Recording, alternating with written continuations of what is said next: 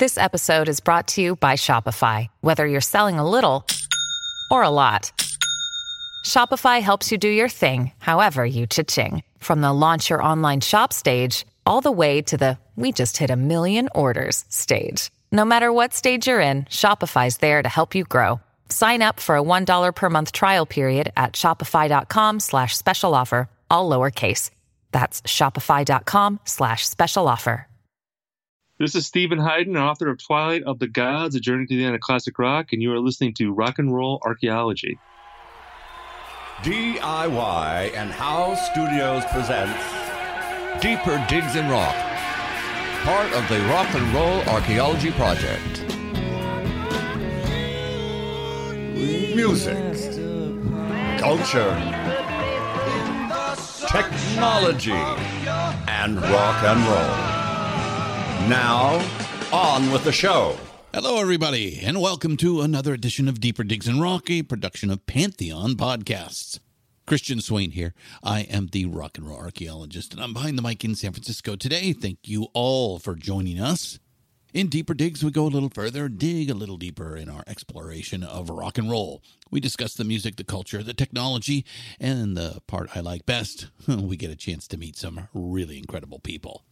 This is the companion show to the Rock and Roll Archaeology Podcast, our episodic overview of rock history, and I will go ahead and let it slip. We are closing in on a new chapter of the main show. It is going to be awesome, going to be killer. Stay tuned. PantheonPodcast.com is our home on the interwebs, and you can find all of our podcast and show notes right there. We're on Facebook, Instagram, and Twitter on the social media. We love hearing from you. Don't be a stranger. Now, if you're like us, you have already sold your soul for rock and roll, so hey, why not donate a few bucks to Rock and Roll Archaeology? It would be much appreciated. Right on the top of our main page, you can find our support the show's link. You can go to Patreon and donate there. If you're a fashionista, click on our TeePublic link. Get some of that awesome rock and roll archaeology swag. And finally, if you enjoy our humble podcast endeavor, then please go ahead, tell a friend about Pantheon Podcasts. All right, thank you. That takes care of the housekeeping, so let's meet today's guest.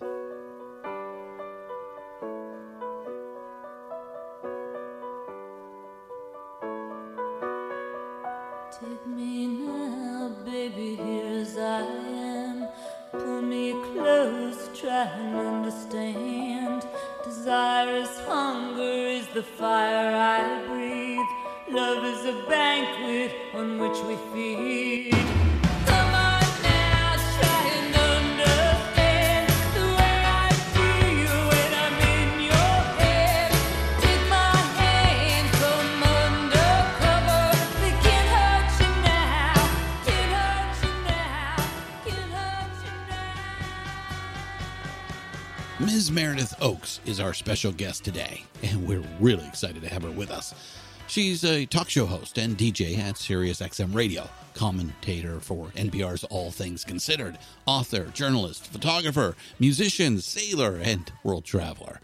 We're going to mostly talk about the author part of Meredith's very impressive resume today, because she just put out an awesome new book, Rock and Roll Woman, The 50 Fiercest Female Rockers. We highly recommend this one. Meredith is a strong writer who knows her topic well, and she throws in lots of rock and roll attitude, too. Rock and Roll Woman is a great read, a solid addition to your rock and roll library, fun and informative, surprising sometimes, and it has tons of great photography. Something we especially like. Meredith opened the book with a profile of Sister Rosetta Tharpe, who was not just the original rock and roll woman. Rosetta Tharpe was one of the original rock and rollers, period. You might recall back in episode 2 of our Rock and Roll Archaeology podcast, we talked about Sister Rosetta and the key role she played getting Little Richard's musical career underway. Sister Rosetta helped get the whole crazy rock and roll thing started, and it's way past time she got some recognition for that. So big props to Meredith for getting that in right at the front of the book. We'll get into that and talk about some other fierce female rockers in our discussion. So how about it? Let's do this. Let's meet a rock and roll woman herself, Ms. Meredith Oakes. Shout, sister, shout. Shout, sister, shout. Shout, sister, shout. Tell the whole world what it's all about.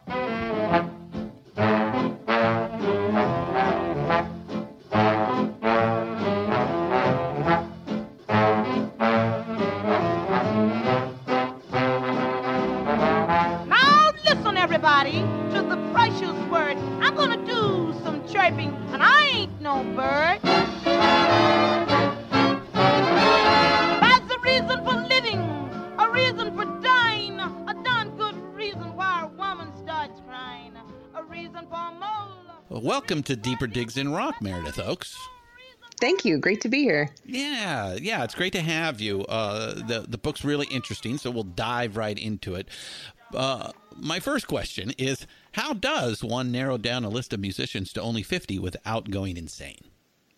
We all, myself and my editors at Sterling, we nearly did go insane and have jousting, wrestling, bloodbath. I mean, it was a terrifying process. Seriously, it was real. That was the hardest part, was trying to narrow it down to 50, because there are so many more. And so to that end, in each chapter, there's a little section of influenced and influences. So at least in those spots, I got to throw in a couple of other names, right? Yeah, some more people who deserve to be in the canon, but really, 50. It was difficult. I can imagine. That's just. I mean, I would assume that you probably maybe started culminating a list, just a personal list of people that have influenced you, throughout your life. Yeah, I mean, in a way, exactly. I've kind of been making this list in my head my whole life, and of course, it keeps changing. It changes daily. But I really started with Sister Rosetta Tharpe, because I've always been a fan, and she's someone who was so, and still really isn't very widely known, even though there's been a great book written about her by Gail Wald. She had her own postage stamp in 1998, and every now and then some YouTube clip surfaces or an article is written about her. But really, she is such a foundation of rock and roll, and she was inducted into the Rock Hall of Fame this year, which we found out about last year. Which is a crime. Yeah, 80 years after her first record came out. That's all it took. You don't think she should have been in like the first class or maybe absolutely the second class? What number one? I would have. She would have been my first person. But it was 86, 87 when the Rock Hall started. So they probably weren't thinking too much. And she had just died in the 70s, so it took a while. She didn't live long. I think she was like 56, 57 years old when she passed. And she didn't even have a grave marker for a long time. So yeah, that's in your book. I didn't know that until like the late 90s. Is that right? Yeah, which is so shocking. I mean, you think about like much older blues men and blues women, like in the book also Janis Joplin, like a few weeks before she dies, she pays for Bessie Smith's headstone, another great blues artist who died way too young in a car wreck. And so you think about much older artists, but this was the 90s. Why did this amazing woman have no grave marker? So now she does. So the book starts there because it means a lot to me. And she meant a lot to everyone who, invented rock. Elvis, Jerry Lee Lewis, Johnny Cash, all these guys name dropped her often. And so I think she's a really important figure, and a link from gospel and blues and the South to the North, and through, all sorts of American historical ties into her story. Yeah, you couldn't have picked anyone better to start with, definitely. Well, thank you. We'll be right back after a message from our sponsors.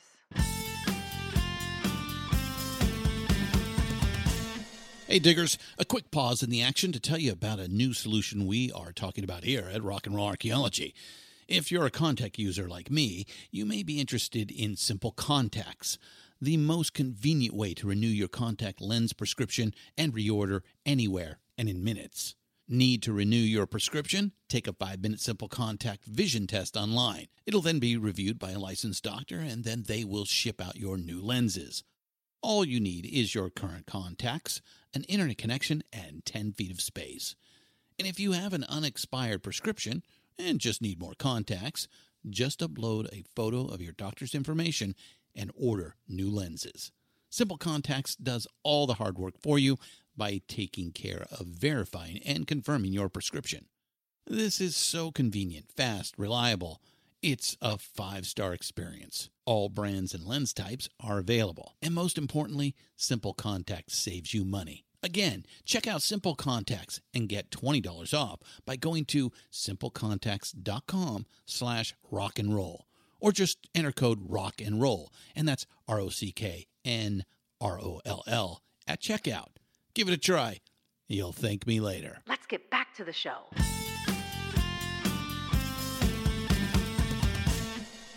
Now, of course, there's just no way we could spend time with all the ladies who rock in your book. So I'm going to pick several that strike me and what our audience would like to hear. So I want to start with the rocker on the first page. Well, actually, the cover page. So tell us about Meredith Oaks, because you have quite a history in this wonderful music that we're all exploring. You like how I did that, huh? Yeah, that was good. I started playing guitar when I was about 11, so I've been playing music most of my life, and I've always loved music. I mean, I loved listening to the radio when I was a little girl, even before I started playing it. I was the kid who begged for piano lessons, and my parents finally bought me a guitar. Yeah. I think they figured, well, if the piano doesn't work out, it's this big thing in your house, it's expensive. Guitar, I think they rented a guitar. This is how they were so non-committal. Right. They weren't sure about your talent, huh? Well, I think they wanted me to be a doctor or a lawyer. What they used to do is, I know that. Been a musician. I don't know. Today, you do have parents who are like, oh no, they put them in dance school, they've been gymnastics, and and then get them music lessons because Jesus, they might make it on American Idol one day. That's amazing to me, and I have nieces who are young. They're 12 and 14 now, and they have been encouraged to follow their creative muse. But yeah, I mean, in the 70s and the 80s, you done not so much. My mom would find these articles in the paper and clip them out about doctors who were in a band on the side and lawyers who were in a theater troupe, and sort of slip them under my bedroom door. Yeah, you can do both. This could be a hobby. It's a good hobby, but it's just a hobby. Right. But to their credit, I mean, they had no idea, and neither did I, actually, that you could make money or make a living at all doing anything creative. So yeah, I understand where they were coming from. Well, let's face it, the profession of musician, in the annals of history is not exactly the flying in jets and living the quote unquote rock star dreams. We grew up in a very, very special time. I'm not sure how long that will last, but it has for the last 60, 70 years. It's kind of grown into, I guess, sort of a respectable profession. I'm really glad you said that, too, because people think that being on tour, being a musician is really fun and it's glamorous. And I've done it. I did it for years. I was in many bands, and at that level where you're not famous, but you're making you're an okay living. You're feeding yourself, and you could, get enough money to stay in a motel. But it's such a grind. I mean, it's really hard. You have to really, really love it to do that kind of thing. And so it's, I want people to know it is what they say, like an hour of glory and 23 hours of a drag. It is. And, even though, some of these guys do, now have, the best tour buses and fly private and stay at the best hotels, I still talk to them, and it's still a drag. There's still, it's still a lot of tiring work for that 1 or 2 hours of stage time when you actually get the payback of why you're doing this. But, the thing that I've discovered from talking to so many of the great musicians and those that worked with them in the past is this singularity of direction, this no plan B. This is the one and only thing that they felt that they could ever ever do. And, so that's what you do, I guess. So now I think you also, you haven't played music all your life, but you also work in radio. Yes, I feel lucky that I had a plan B, I had a plan C, I had a plan D. There were a lot of things that interested me. I think your parents helped instill that in you. It sounds they probably did, but there were a lot of things that interested me, and I went and studied political science, and I wanted to join the Foreign Service. And so when I got out of college, I took the exam, and I was all ready to be assigned to some country I'd never heard of and go serve my country in that way. And then I got a job on the Howard Stern show. No. Totally random. Yeah, it was he wasn't big. I mean, he was pretty big at the time in New York and Philly and certain areas. You worked for Baba Booey then? I worked with Baba Booey and Jackie the Joke Man and Fred. And Robin. I love them all. And I worked there for 2 years. Actually, I answered an ad in the paper that said, van driver wanted at K-Rock. And I sent in a resume, and they called me and they're like, you have all this education. Why do you want to drive the van? And I just said, I just want to work here. I'll work anywhere. I'll make coffee. I'll do whatever. And so they said, well, we don't want you to drive the van, but we have an opening on the Stern Show. Do you know it? And I said, oh yes, which I didn't. Really? I mean, I knew who he was, but I hadn't listened to him. And then I listened and I thought, all right, I like this. This is making me laugh. And he's still every time I listen to him, still he makes me laugh to this day. Oh, one of the greatest truth tellers in all of America. Yep, and still going. Yeah, amazing. All right, so let's dive a little bit more into the book. We talked a little bit about Sister Rosetta Tharpe as you start with.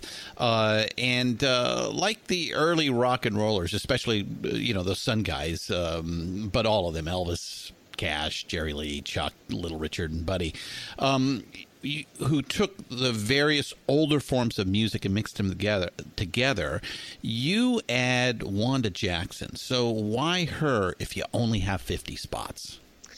Well, because, we have Sister Rosetta Tharpe with the gospel. We have Big Mama Thornton, who is one of the greatest blues belters of all time. And I wanted a country rockabilly artist in this book. And I had to really fight for her because I was the only one who wanted her in. And I know her, and I've interviewed her many times. I've been in bands that opened for her, and I've gotten to know her and her late husband over the years. And knowing her history, I mean, she was really at the beginning of rock and roll. And she dated Elvis, which is not why she's in the book at all. But Elvis said to her, you've got this voice and you can sing more than country music. You can sing this music that is, I mean, there wasn't even really a name for it yet. And she's just this missing piece of rock, I think. And she's been so inspirational to people like Rosie Flores, who's a phenomenal guitar player. And she kept reinventing herself. She went from country to rockabilly, back to country to Christian music for many years. Then in the, she's in her 60s, 70s. Now she's 80. She starts working with Jack White and making these rock records, basically, that are band music, yeah, amazing. Mm-hmm. So to me, she's part of like the missing piece of the puzzle where country intersects with all this other stuff, and she's someone who continued to reinvent herself and just keeps going and seeks out younger artists, and really an inspirational person. Yeah. Now, part of the book is that you are you're exploring and have brought some maybe overlooked artist or a little obscure and beyond Wanda, we'll get to a few more of them. But if Sister Rosetta is the foundation of your personal Hall of Fame, this next lady is the altarpiece, and I'm not sure there's more one can add to all the accolades and honorifics, but I'm going to ask you to do so anyway. And of course, I'm referring to the Queen herself, the recently departed to the gospel chorus in the sky, Aretha Franklin. Who, by the way, my next book is all about Aretha Franklin. So, so we already know what the last question is. What you're up to next is we're writing a book about the Queen of Soul, huh? Yes, she is, and also she is a really important part of rock and roll as well. She is another person who, came from gospel music. Straight from the church. I mean, her most people don't know her father was almost as an important figure in the church as Martin Luther King. Absolutely. They were like best friends. I mean, they were very involved in civil rights. Aretha was from the time she was a girl. I mean, Martin Luther King was in her living room with her dad. And also then there was Art Tatum playing piano in her living room and Dinah Washington singing. And so she grew up around all this incredible like vortex of talent and social consciousness. But she also, in the 60s, she and Jerry Wexler of Atlantic Records, who had his eye on her from the time she was 14 and 15 years old. She first signed with Columbia, and they tried to maybe make her into, kind of a standards singer, right? Right. But to their credit, I mean, that's how they broke artists back then. They had them record these songs. And she also, during that time, Aretha got to work with an incredible variety of band leaders and studio musicians. So she was totally self-taught. And those years at Columbia really like honed her chops and sharpened her studio skills. I mean, she was a genius right out of, from birth, basically, with perfect pitch and could recreate anything and a perfect mimic when she wanted to be. And also, of course, that voice. I mean, there was nothing like that. But the Columbia years, I think, are often maligned, but there's actually a lot of really great songs in there. But yeah, when she signs with Atlantic Records and she goes to Muscle Shoals for one day, which is a very classic story that's in the book. About how Rick Hall and Aretha's husband at the time got into like a fist fight, and there was a musician involved, and it was a disaster. But she ends up recording with some of the Swampers, who were playing with everyone, Rolling Stones and Wilson Pickett and everybody. So Aretha, again, like she shifts to rock and roll. And then she makes this live album at the Fillmore, and it turns out that rock and roll hippies love Aretha Franklin. And so she always she knew how to parlay her talent to appeal to this wide audience, and the rock audience really embraced her, and she continued on that rock and roll journey. And so that's why she's in the book. I mean, she's a colossal figure in American music, but people don't often talk about her rock and roll history. They kind of overlook that a little bit. Well, because of the deep gospel background that she has, and as you mentioned, Jerry Wexler and Atlantic Records that really kind of put her into probably the best position where she could really shine, and you get into the mid to late 70s, and she kind of seems to have waned a little bit in popularity, and then two white guys from Saturday Night Live put her into a movie and reinvigorate her career again into that blues side of things. And, right, the Blues Brothers, where she steals a show in a movie. That's my starring favorite part of the whole movie. Yeah. John Belushi and Ray Charles are in that movie, and it's Aretha who steals the show. James Brown is in it, and Aretha steals the show. I mean, it's remarkable. Yeah. That's true. Yeah. So, but yeah, but that whole the gospel part of rock and roll. There is no rock without gospel. There's no rock without blues. Right. And so I feel like these women, they all belong together in this tome. Yeah, well, and you didn't list it in a listing order. It was strictly you do it chronological, but not you're not picking out the 50 best from 50 to 1. So the next woman I want to bring up is a favorite of mine, and I'm glad she made your list. Otherwise, we wouldn't be talking. So Oh, thank goodness. And I like she comes just after Aretha because I think she is as big a talent as the Queen of Soul. And she may be the most dynamic performer in the 50. And one that sometimes gets lost. But if you were to just narrow it to pure rock and roll and to rank them, I think she should be given serious consideration for number one, and that's Tina Turner. Tina Turner is such she's such a remarkable human being. Her story is so powerful. I mean, yeah, it was turned into the movie, which everyone's seen, and her memoir, and all that. Original Me Too, there, huh? Oh my goodness! I mean, and her bravery at leaving Ike Turner, and Ike Turner, brilliant rock and roller. I mean, again, he was one of the pivotal figures in rock music. But Tina, the power of her. The personal power, the musical power, her choices, and plus she always saw herself as a rock and roller. Like when Ike and Tina Review went out to Europe with the Rolling Stones and the Beatles, and this is true of Ronnie Spector too, they all fell in love with Tina. And so when Tina left Ike, it was those guys, David Bowie and Mick Jagger, who remembered her and said and recognized her extraordinary talent and like helped her come back to life and have a career after this disastrous divorce and the poverty she lived in and all that. So yeah, so she identified with these rock guys. They identified with her. It was like a mutual love. And so, yeah, she'll say, I mean, she would say, I'm a rock chick. Yep. And she in the 80s, when she was wearing those fishnets and the denim skirts, the leather jackets, she picked that stuff out herself. People were saying, no, dress like this. She's like, no, I'm a rocker and this is what I do. Yeah.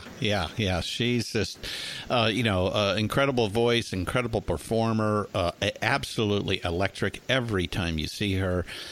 Even I think she's over 80 now, and I know she's recently kind of retired, but in the last couple of years, if you caught her performance, you'd be just amazed that she wasn't 25 years old.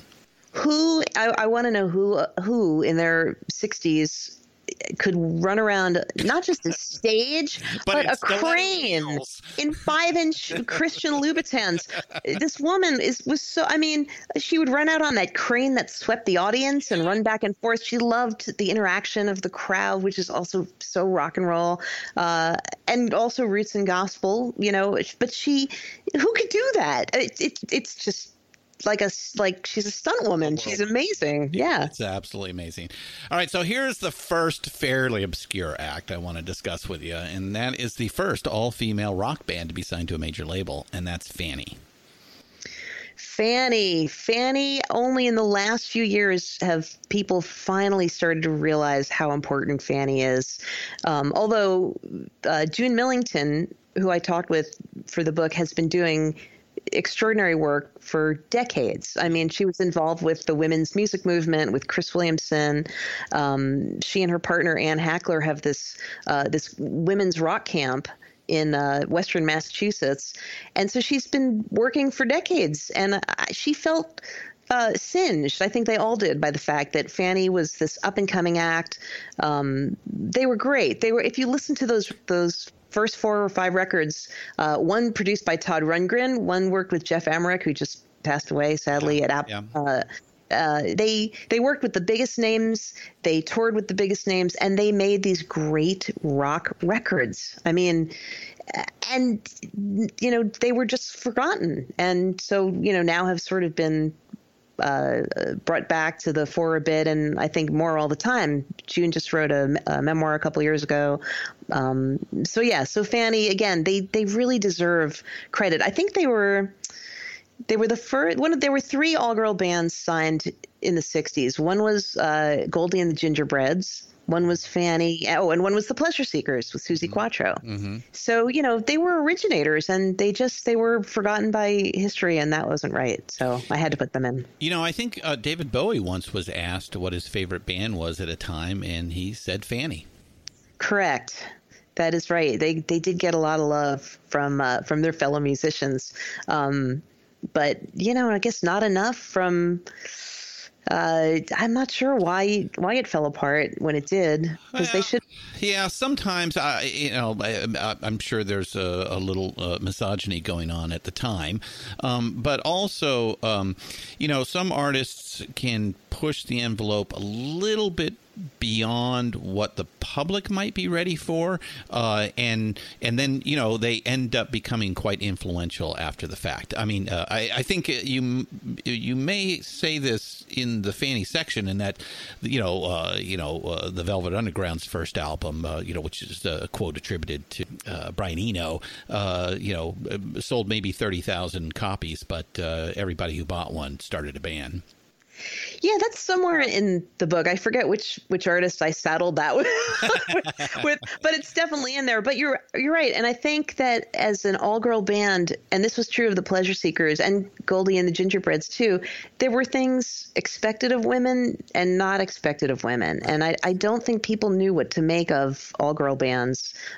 They were such a novelty, and instead of just letting them rock, they treated them like a novelty, or they tried to put them in sexier clothing. They did all kinds of things that just didn't work. I think if they just let them rock, it might have worked out sooner. But now we know, and now Fanny has a new incarnation called Fanny Walk the Earth. So they're still making music, and I'm glad their early stuff is being rediscovered too. Yeah.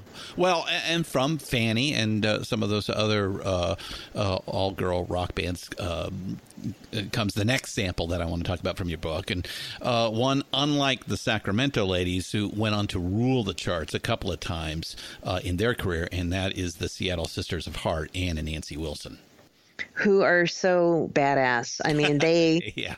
And so fascinating too. They came from a military family. Their dad was so they had this like fortitude about themselves, the way they conducted themselves, the way they approached the business. They wouldn't let themselves be abused. And like Anne, when someone made some horrible comment to her, she went home and wrote Barracuda. I mean, what revenge is sweet. I mean, so these women were really extraordinary. And what really strikes me about Heart especially is because so many rock and roll greats from Seattle have died, all guys. Yeah. Heart they're still at it. They're making music separately now, but they're still at it. A little contention between the sisters. But I read they're getting back together soon. They're making peace now, which I'm very happy to hear. Oh yeah, I mean, come on, it's family, right? Yeah. Well, shit happens, and you get over it. So.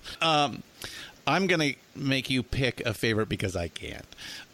So, like I said, we can't talk about everyone in the book, although we're doing pretty well so far. Linda Ronstadt or Bonnie Raitt? Oh, my God. That is Sophie's choice. How can you do that to me? I love both of those women so much. I mean, I don't know.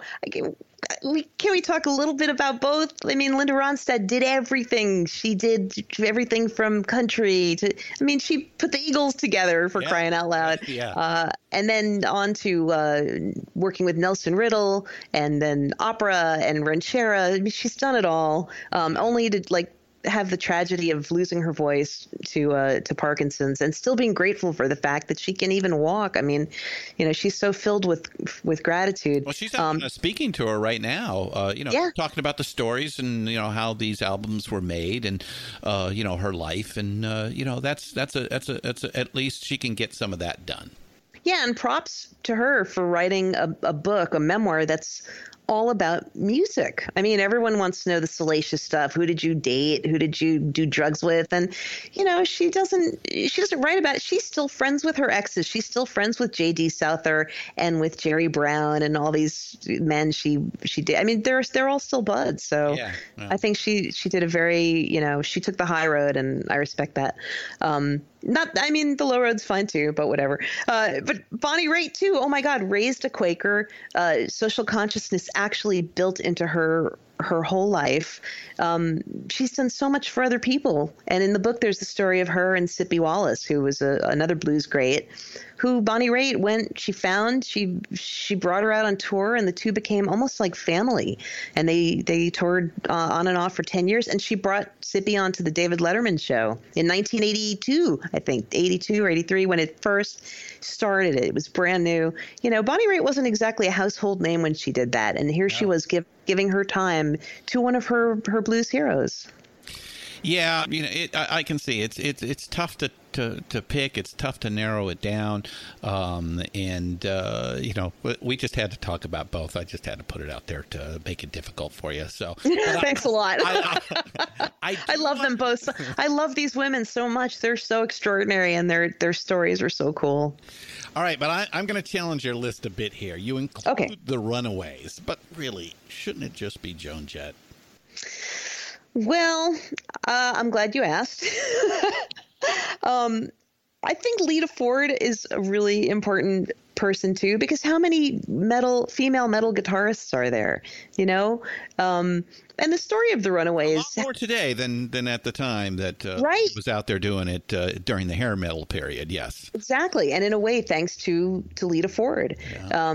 So I thought that was important, and also I really wanted to capture that early '70s rock and roll scene in Los Angeles. That was it was part glitter and part hard rock and part baby groupies and part art project. I mean, it was so interesting and weird. And you're based in California. That these slices of history in Los Angeles are interesting. They only happen every so often, and that was one of them I thought was cool to capture. So that's surrounding Rodney Bingenheimer's what was that, London Fog and all of that. The disco. The disco. Whatever. English disco, right. English disco, that's it. Yeah. So, and also because Sandy West, who was the Runaways drummer, she had a really sad end to her life. I mean, she ended up in trouble and in jail, and she ended up dying very young, and I wanted to honor her too, because she was one of those people who few talk about, but she occupies this space that I think is important, and I don't want her to be forgotten. Mm-hmm. Do you think the Runaways, achieved something different than maybe Fanny or Suzi Quatro or some of the others did? Because they weren't really the first, but they were a very particular feminine band that was selling sex just as well as the guys were at the time. That's a really interesting question, and I don't think I put it in the book, but I know June Millington of Fanny has told the story that Kim Fowley walked into Fanny's dressing room and said, "I'm going to do exactly what you do, but I'm going to make money." And so he put the Runaways together thereafter, and that was the goal. It was like, it started with that intention. It wasn't just, girls getting together to rock, although it kind of was that too. But yeah, it's like the Madonna question. Is Madonna a feminist for doing all the stuff she did in the 80s, or is she exploitative? I mean, I don't know. I guess that's a question, I guess, best answered by the artists themselves. Would I dress up in like Cherie Curie and, wear a camisole and garter belt on stage? No, but that was her choice. So it worked for her. She seemed comfortable in it, and didn't give a shit. And isn't that part of rock and roll? It's all about freedom and expression, right? And they were teenagers. I mean, think about, everybody does stuff when they're a teenager. I mean, even Wanda Jackson, if you think about it, she was a teenager when she went into Capitol Records and said, "I want to sing Let's Have a Party. I want to do this song." I mean, so sometimes being a bold teenager, it works, and in rock and roll especially. I mean, if it's going to work anywhere, that's where it's going to work. Well, let me change gears a bit for a moment and just talk about women in rock in general. It's pretty obvious that at the start it was just a man's world, but slowly women are let in the door. Well, maybe they just had to kick it in, but now if you look, had to kick it in. They definitely had to kick it in. But now, if you look at the pop charts, it is completely dominated by women. So kind of a dual question. Do you lament the fact so many girls were denied the opportunity that guys were in the booming period of pop music? You mean the booming like the? Yeah, let's say February 9th, 1964 is the nuclear bomb that goes off. That the next day everybody, every guy, gets a guitar, and that for the next 15 to 20 years is the classic rock period. It's funny because that right prior to the British invasion was the heyday of girl groups, where you find your Ronnie Spector and the Crystals and the Shangri-Las and all these who became very influential. But the British invasion kind of, they fell in love with the girl groups, but then they kind of wiped them off the charts, didn't they? They did. So I wonder if it's, perhaps it was an American thing. Maybe it was a British thing too. I mean, Marianne Faithfull's in the book, and her story is, when you compare it with Mick Jagger and Keith Richards, she kind of went south while they were flying high. I think it was a lot of cultural things that were preventing women from entering that pop music world and succeeding. And I think there were a lot of obstacles, including, all these preconceived notions about what you were supposed to do and be in that era. Now it seems ridiculous. But then I'm sure it felt very real. I'm sure it did. Okay, just because she's one of my all-time favorites and wholly unique. Again, we're talking only 50 spots. But why the inclusion of Siouxsie Sioux? Another great question. Siouxsie Sioux, she was sort of like the godmother of so much of modern music, pop, goth, dance. Her style was certainly unique and extraordinary. She's an interesting story, and she wrote really harrowing lyrics. I mean, the story is about what happened to her when she was a child, and all this trauma is in the book.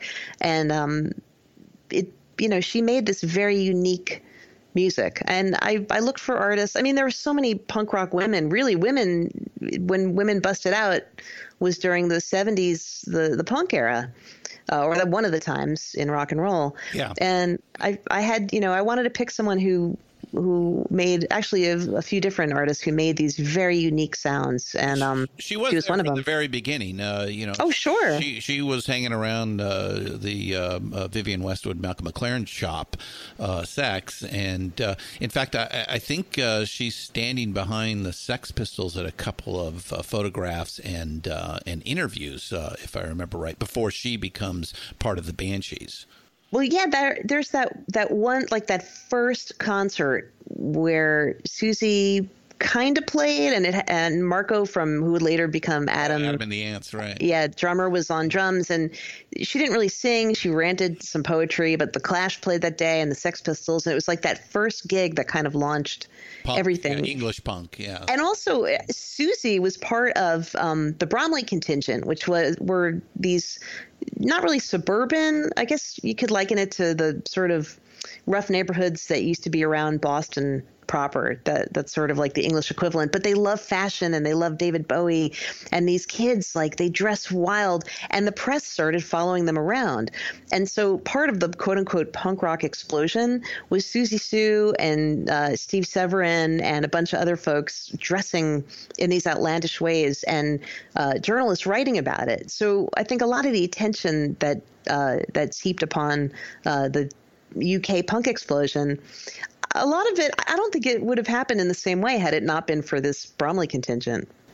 So, we are, as we talked about, definitely, in the mid-'60s with the British invasion, it does sort of wipe out, the girl groups most famous from Motown. But now we're in the 80s here. And as you put the book together, it's in chronological order, although it doesn't have to be read that way. And now we do see an explosion of women performers in rock and roll. So because I can't, I'm going to make you choose again. And I'm going to make it harder this time because I'm going to throw three amazing performers at you here. Oh, Patti boy. Smith, Chrissie Hynde, or Deborah Harry. Oh, this one hurts.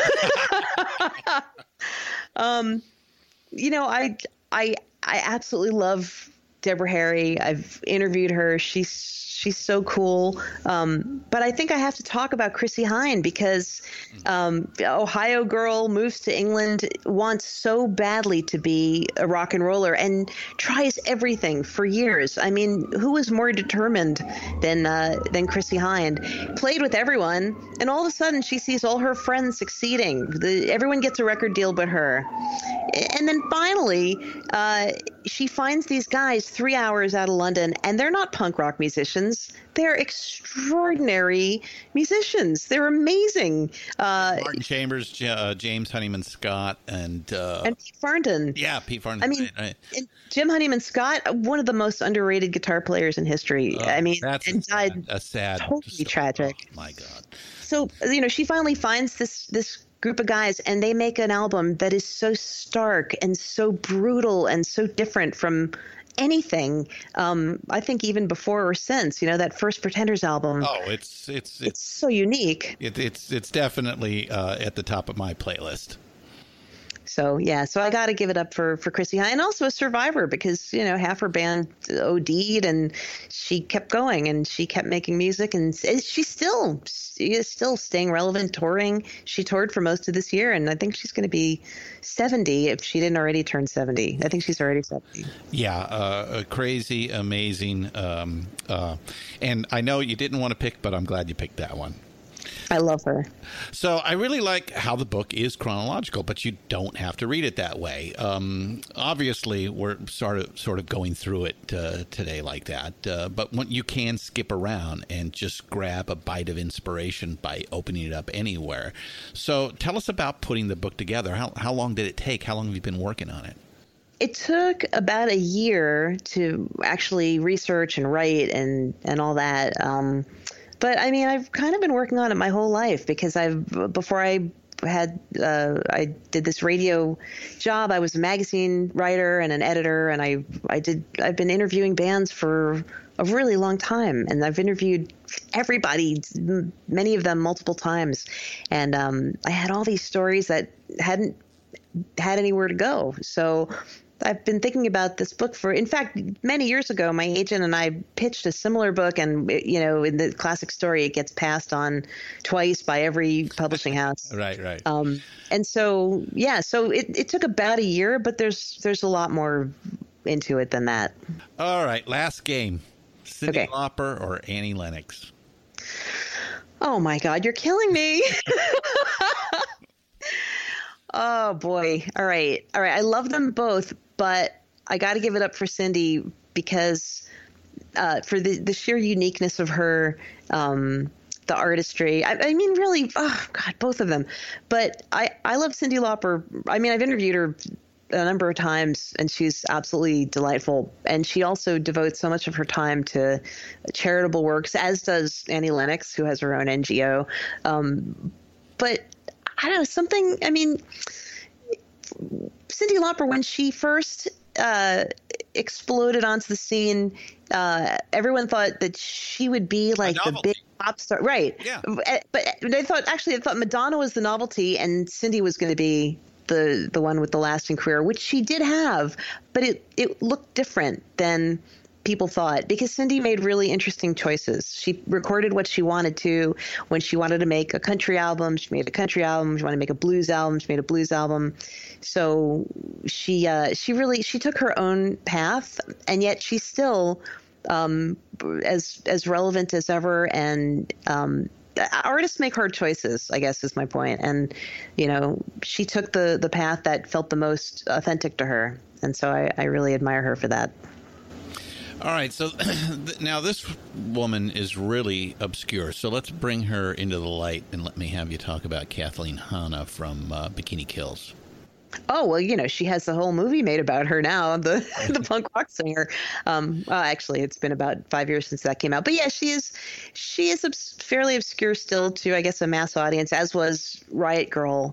Riot Grrrl is really interesting because when it happened, there was a backlash against feminism that I think was even maybe partly because women were so much a part of the punk explosion of the 70s and 80s.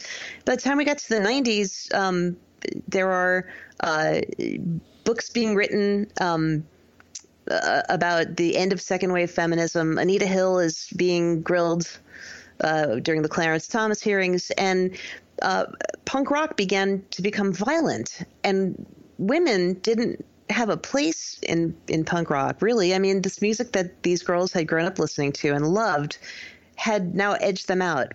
And Kathleen Hanna got up on stage and she said, girls to the front, boys to the back. And that was radical and really interesting. And it gave girls like a space where they could dance, where they could enjoy a band, where they could speak their stories. And that really, it hadn't happened before, not like that. And yet by the end of the 90s, Riot Grrrl had fallen apart and the Spice Girls were considered feminism. So, it's only now that like we're looking at Riot Grrrl and re-examining it and thinking, wow, at the time, a lot of journalists kind of marginalized them and called them angry women and demeaned them in various ways, maybe without meaning to, but maybe not. But it took a long time for people to reevaluate Riot Grrrl and realize that it's really important. Did you see that misogyny in the journalism at the time? Because you were doing the same thing about the same time, right? It's funny. I kept getting asked to write the same angry women in rock article over and over and over. Really? And it was, well, yeah. I mean, there were more women rock writers, but not as many as there are now. And so it did felt a little bit like I was being asked to marginalize something that I was part of, and it was weird. And I tried not to do that. And I tried not to do that by just putting it in context, putting it in the social and cultural context to show that, and also to compare, why did you call this musician angry and this musician isn't angry, even though he's clearly expressing a lot of rage. I mean, so yeah, I tried not to write that article repeatedly back then. Well, that's good for you. So, all right. So, the book is really, I can't imagine trying to narrow it down. As I went through it, I would see, where somebody should fit in that chronological timeline, but they were missing. So it's got to be incredibly difficult. But I have to ask about two hugely popular and influential women today that are not in the book, and get your thoughts on why, because I'm sure they were somewhere on the list at one time. And I ask this because another interesting facet about the book is the list of those who influenced that particular artist, or then a list of who they influenced. So the first voice missing for me, at least, is Adele. And I mean, you have both Aretha and Janis Joplin included, and their voices are singular, but isn't Adele's? I really wanted to include Adele. And when we were narrowing down the list, all these artists were sort of, they were sort of creating an arc or various arcs. And so Adele, I mean, she's really a pop and R&B singer, which, I mean, the argument could be made that some of the artists in the book do pop and R&B. Mm-hmm. But I wouldn't call her a rock and roll artist. I mean, she's a great artist, and her voice is extraordinary. But if I put her in, I felt like I would have had to put this sort of other arc of pop and R&B artists who I would have loved to write about. But when we started kind of stripping away at it, that was part of the calculation. Was like, well, what impact on rock and roll has she had, and has this particular sort of lineage of artists had? So that's why she's not there. I would have loved to put her in there. Well, is there much of an impact to be had on quote unquote rock and roll. I think we've kind of moved into a new story, a new form of music, and I don't know if we've got a good name for it yet. One of my conceits is that rock and roll as a cultural art form kind of became passé in the late 90s, and I usually use more of a technological and cultural reasoning for that. But I see your point. I think you would agree with me that her voice is fits in that pantheon of people like Aretha or Janis. But because of her today. In the swimming in the music pool that exists is quite different than maybe Aretha or Janis. So that makes sense. All right, the second, because I went through the book the first time and noticed that influence by and who they influenced, and I thought, well, Lady Gaga's a list of influence should take up an entire page. So why not what might be the most white-hot talent and future influencer on the planet for the last 10 years not make it? Lady Gaga, too, was on that sort of arc with Adele, and I really wanted to put her in the book because she's such a unique artist. And had A Star Is Born come out a year ago, I might have been able to make a better case for Lady Gaga. Rock and roll movie, right. Yeah, but when you think about it, I mean, Barbra Streisand, not a rock and roller. No, she was in that one in the 70s, much to my chagrin, me who loves Chris Christopherson. And, even when you look at Bette Midler and the Rose, Bette Midler, not a rock and roller at all. No, but have either one of them fronted Metallica? Well, that's true. I did want to put, I wanted to put Gaga in, but then when we talked about all these artists that had made a mark in primarily pop, dance, R&B, and then when I thought about the younger artists like Hayley Williams of Paramore, who is really a kind of emo punk rock pop artist, and then even a newer band like Screaming Females, Brittany Howard from Alabama Shakes. I mean, to me, these are like women who were making rock and roll now, young women making rock. So yes, I was dying to write about Gaga and Adele, and not that they need the love. I mean, they're certainly fine. No, they don't. But of what is happening in music today, there are obviously a few other voices that could be added, but to my ears, those two really stand out and seem to fit in this book that where maybe some others didn't. Like you mentioned Barbra Streisand, I would never think of her in this book. But those two I kind of... Yeah, me neither. Yeah. But well, that's the thing. The other thing is, I mean, those two are huge artists, and I wanted this to be a balance of huge artists, sort of artists who have had an impact and aren't a household name, but are known by some, and then some more obscure artists. And today, I mean, fame is such a different thing than it used to be, where, a band like Paramore can sell out an arena and many people haven't ever heard of them, and yet they've sold millions of albums and have, 26 million likes on Facebook. But so most people probably wouldn't recognize them by name, or Hayley Williams by name. So I wanted it to be a balance too of that famous, obscure, but all influential. Well, we miss so many names, but that's why people should go out and grab this book for themselves. If we had more time, I'd add Karen O of the Yeah Yeah Yeahs. Obviously Melissa Etheridge, Susan Tedeschi, Amy Winehouse, L7, PJ Harvey. All 50 if we could have got to them. But I love how you started with Sister Rosetta Tharpe, and you end with her direct musical descendant, Brittany Howard. It had been a long time since on that very first listen of Hold On, I had chills run down my spine and the hairs on the back of my neck rise while tears of joy welled up. It was just a great way to end. So let's talk about Brittany.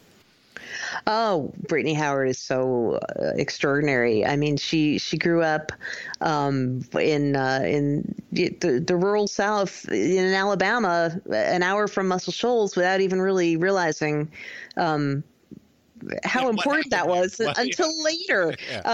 She grew up sort of. I always think about her and Rosetta Tharpe as, Rosetta Tharpe got out of the South when she was 6. Brittany Howard, right, and began her career. Brittany Howard stayed and grew up there, and so music was her. The South is.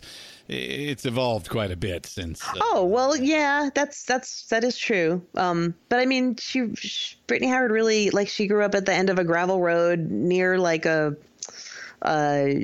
junkyard, basically, and had music and her sister to entertain her, and so she kind of discovered rock and roll on her own. Then she drove a mail truck for years and didn't have a radio, and while she was driving this truck was like thinking about the music she wanted to make, and all the stuff, all the knowledge of the cultural significance and all that stuff came later for her. When she was a kid, she was just like learning Led Zeppelin riffs on guitar. Yeah. And then 4 years after she begins recording, is playing in front of Robert Plant. So her journey was was quick and extraordinary, and her voice is unique, and her looks are unique, and everything about her is just like, she's this singular talent. And then she has all these other bizarre side projects that I mentioned in the book too. She's just this wildly creative person. But yeah, I mean, the way she plays Rosetta Tharpe's guitar, they both love to go fishing. They both wore capes on stage. I mean, some of it superficial, but some of it very, very deep, about growing up where they did, and coming from where they did, and that being part of the art. And I loved opening the book with one and closing it with the other, because it is, to me, that made the ultimate arc, and that's what I was trying to do. Yeah, well, you achieved that. But after talking with you for about an hour, I'm afraid that you have lost some of your sanity trying to narrow it down to 50. I know. I absolutely did. And so did my editors. I mean, all of us, we really, it was very hard. Hey, maybe there'll be part 2. I don't know. My last question was, so when is the follow-up coming? As soon as I recover. after long years of therapy, right? Right. So, exactly. And we know what you're doing next. You are delving into a book on Aretha Franklin. Yes, that will be out in December, I believe. Actually, quick. It's already done. It's done. Oh, it was in the works. It was in the works. They really liked the chapter about Aretha in the book, and I wanted to do something a little bit different. So in my book it's a 4-part. It's 4 essays. One about her and Detroit, because she had this extraordinary relationship with the city of Detroit. Yes, she did. Lived her whole life. Yeah. Yeah, and was very, very devoted to it, and the civil rights, and her dad, and all the stuff that happened in Detroit, the March for Freedom, how Martin Luther King did his speech there, the I Have a Dream speech, before he did it in D.C. A lot of things in there, and then a lot of the things she did.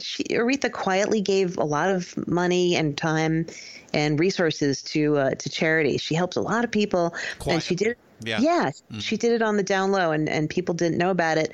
They would see her eccentric diva behavior, and there is an essay about being a diva and what that means and where that comes from. And part of the fun about that was I got to write about Clara Ward and Mahalia Jackson and these gospel divas who really, sort of started a foundation for her. Right. Exactly. And then there's an essay about the music, because, of course, that's the most important part. Oh, man. I never loved a man. It's just, that's what comes as soon as you mention Aretha. You just go to so many songs, but to me that one just splits between the early Aretha and then when she becomes the goddess that we all know her as. So can't wait to read your book. That was the song that got recorded at Muscle Shoals that day. The one song. And boy, does it sound like the Swampers with Spooner Oldham's Wurlitzer. And it's magical, that song. And that session was magical. Yeah.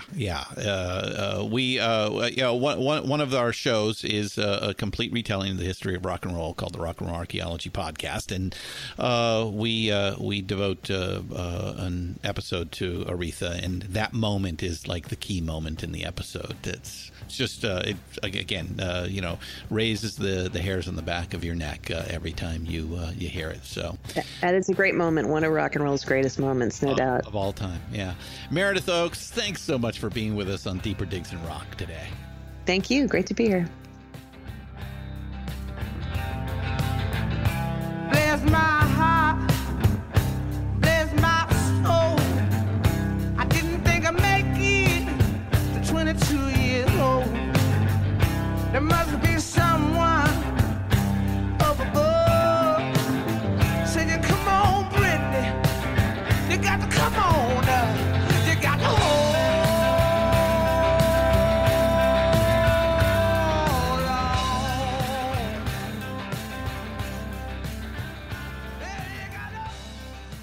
Oh yeah, that was great. We probably say this a little too often, but this time seriously, no hyper exaggeration. That was a fantastic interview.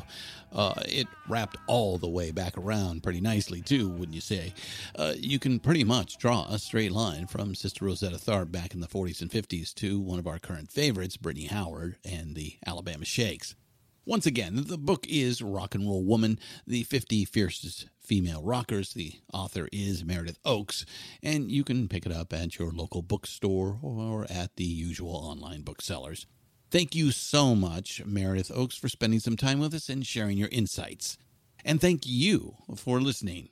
I'm Christian Swain, and this has been Deeper Digs in Rock, a production of Pantheon Podcasts. Thank you again, and come on back real soon. All right, keep up the rockin'.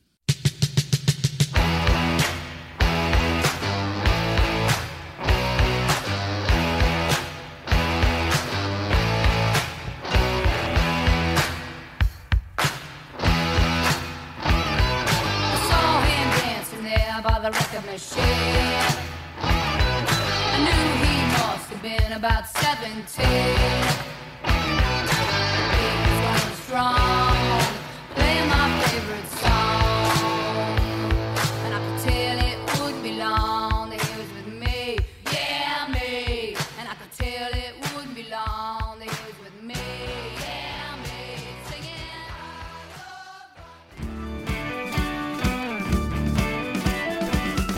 Hey diggers, Christian Swain here with a short pause for a great cause.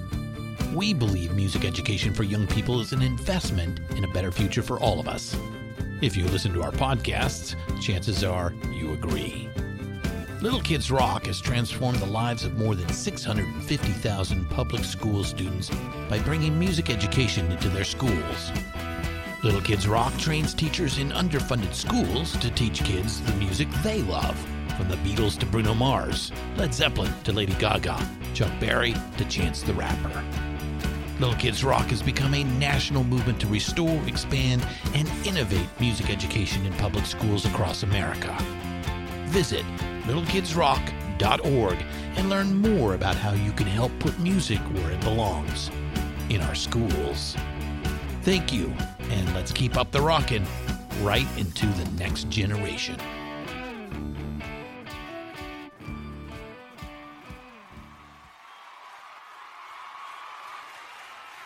Deeper Digs in Rock, produced and hosted by Christian Swain. All sound design and incidental music by Busy Signal Studios.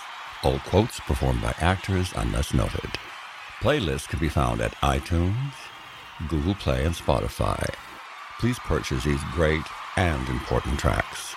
All songs, clips, and references can be found on our show notes. Please visit rnrap.com for more information. It's NFL draft season, and that means it's time to start thinking about fantasy football. FantasyPoints.com features industry-leading experts and prognosticators using proprietary hand-charted data to help you score more fantasy points. FantasyPoints.com is the place to go for whatever kind of fantasy football you play. Whether you play fantasy football, daily fantasy sports, or do a little bit of everything, Fantasy Points has the meticulously researched content to guide you to victory. And why wait for the fall? Fantasy Points also covers the new spring football league, the UFL. Join the guru, John Hansen, Scott Barrett, Joe Dolan, and other massive names in the fantasy football universe with an exclusive offer. Use code Pantheon for 15% off any Fantasy Points package, including the all-in package, with access to every article, tool, and data nugget that Fantasy Points has to offer.